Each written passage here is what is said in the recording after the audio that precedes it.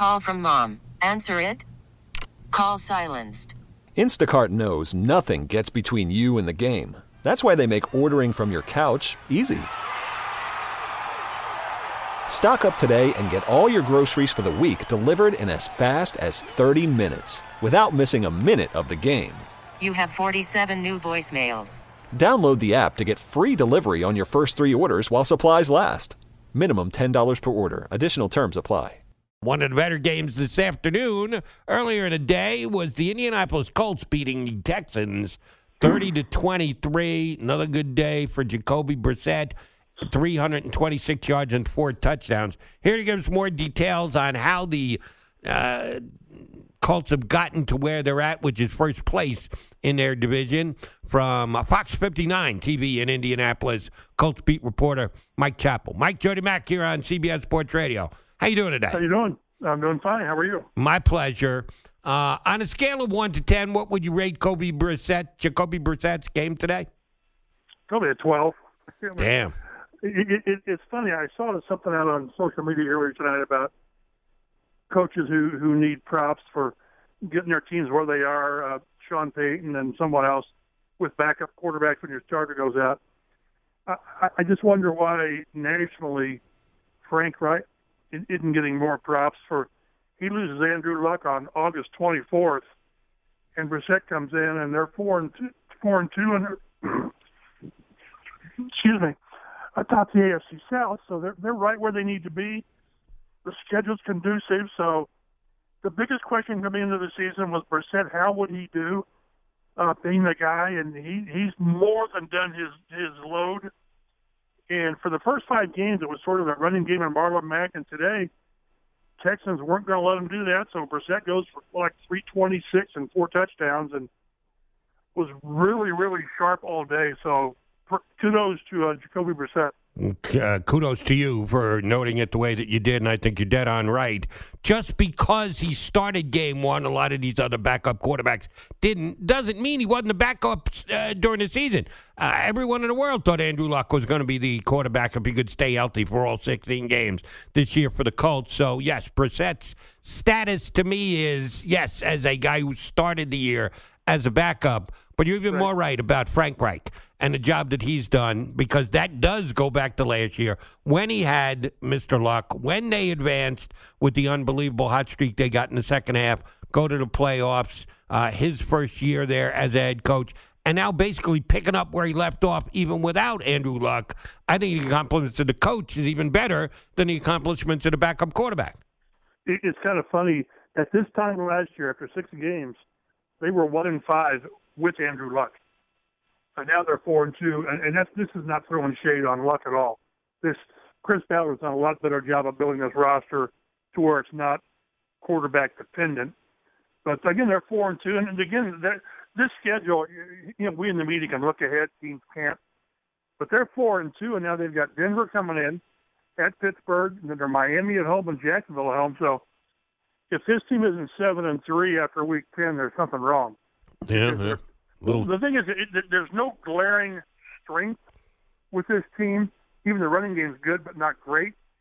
But there's no glaring weakness. There's nothing where you can say, boy, how are they going to overcome this? So I like the way this team's built. And if they're going to win the AFC South, you've got to win the home games. You already beaten Tennessee on the road. You beat Houston here. You've got Jacksonville coming up here in a few weeks. So it's just really setting up nicely, and it was good to see them sort of have to win a tough one because, again, they held – I think Houston's got one of the best offenses in the league. I really do. They've got skill players all over the place, and Deshaun Watson is a solid MVP candidate. First half, the Texans were 0 for 3 in the red zone.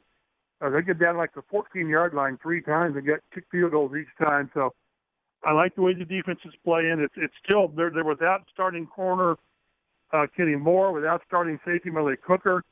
They get Darius Leonard back after missing 3 games of the concussion. So this defense is just now kind of getting its feet under it. But when you've got an offensive line like they've got, here we'll jinx them. They've now gone 6 games with their offensive linemen not missing a snap.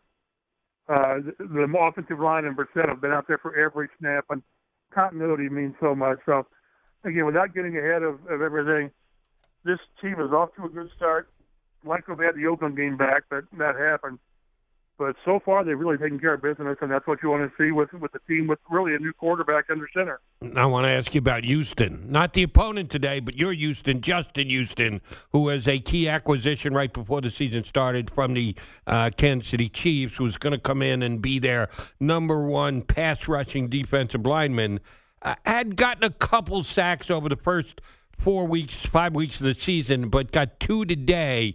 Is he fitting in better? Is he becoming more a driving force on that defensive line? I think you need him to be if you're going to make the playoffs and make a sustained run when you get there. How is Justin Houston's adapting to this Colts defense gone? Very well. He's playing maybe more than he thought he would. But on passing downs, he had 2 sacks and 2 or 3 more hits today.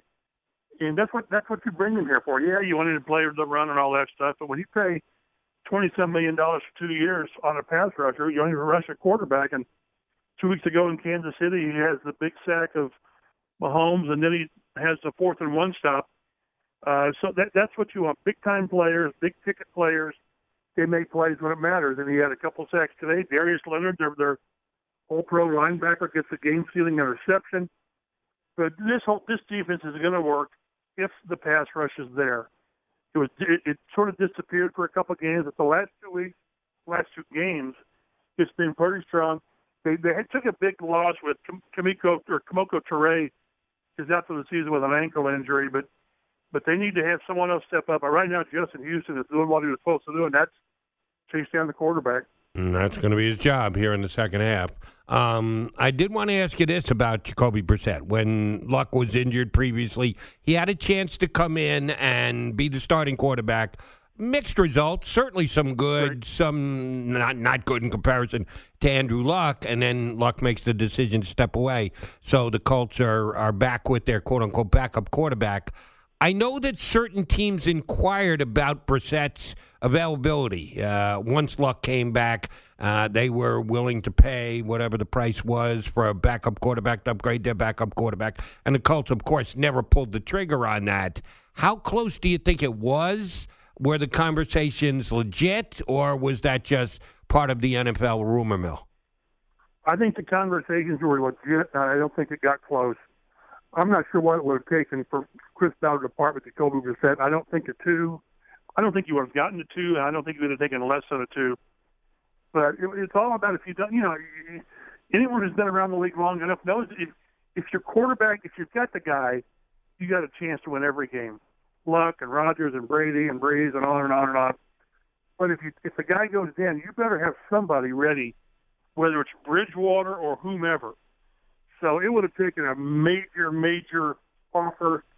They re-signed Brissett to an extension, paying him some $20 million a year, which is what you were roundabout. So that's what they want. And, they're going to have a big decision at the end of the season because you extend him again. Is he your guy? If he plays like he did today, yes, he is. But I think there were conversations, serious ones, and from the outside, I just don't know that Ballard ever really considered getting rid of Brissett. Remember, like you said, he starts in 2017 when Luck's out, and he was here like a week after the trade with the Patriots, and he started. Right. So he was basically learning on the fly. He had 13 touchdowns, only 7 interceptions. So it was really unfair to judge him on what to expect this year. But again, I sort of thought he was a notch above a game manager, which isn't always a compliment before today. But today he took his game to another level, and the Texans weren't going to let him run the ball. So he goes, whatever it was, he throws for 326 and 4 and 26 to 39, and nothing even resembling an interception.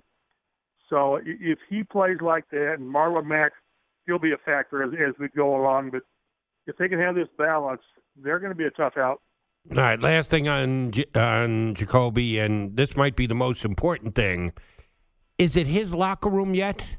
Is he the man in the locker room? Do they all look to him for leadership role? That's what every team hopes for and aspires to, and have the quarterback be the man in the room. Had Jacoby Brissett achieved that for Indianapolis? Yeah, and he's done it very quickly, and because it sort of took root last year when Luck was there.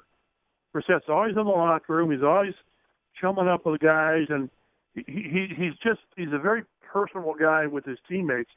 And you talk to this team now, and they're not going to talk bad about Luck at all. But this is Brissett's team. They believe in him. They're behind him 110%. So it's kind of crazy how quickly he's taken over the locker room. Sort of a quiet leader in the locker room. The guys like him, and again, he's just doing things right on the field. He's approaching things the right way. So, yes, this is his locker room. This is his team. It's been his team since August 24th when Luck retired. But he sort of had established himself before that, so it was really a seamless transition from a leadership standpoint. Last thing, and this may be sacrilegious, but I'll apologize in advance for it if it is. Has Adam Vinatieri still got it? Yeah, he had that rough patch, obviously, the first two games. He's missed one. He's 7 of 8 on his last field goals. The one missed with the 57. So it used to be that you sort of watched on PATs because you just didn't know. But he's got whatever was bothering. He's had an issue with his left knee that has bothered him. He's not complained about it, but it's bothered him. I think he's had to kind of change a few things, but he's got it back together. And the good thing, he's no longer a story. And it's never a good thing when your place kicker is a story. It's never a good thing. Agreed there, and I'm glad to hear he's kicking well again. Good stuff, Mike. We appreciate you hopping on board with us. Enjoy the team the rest of the season. We'll probably touch back base with you again. Thanks for coming on tonight. Thank you. This episode is brought to you by Progressive Insurance. Whether you love true crime or comedy, celebrity interviews or news, you call the shots on what's in your podcast queue. And guess what? Now you can call them on your auto insurance, too, with the Name Your Price tool from Progressive. It works just the way it sounds. You tell Progressive how much you want to pay for car insurance, and they'll show you coverage options that fit your budget. Get your quote today at Progressive.com to join the over 28 million drivers who trust Progressive. Progressive Casualty Insurance Company and Affiliates. Price and coverage match limited by state law.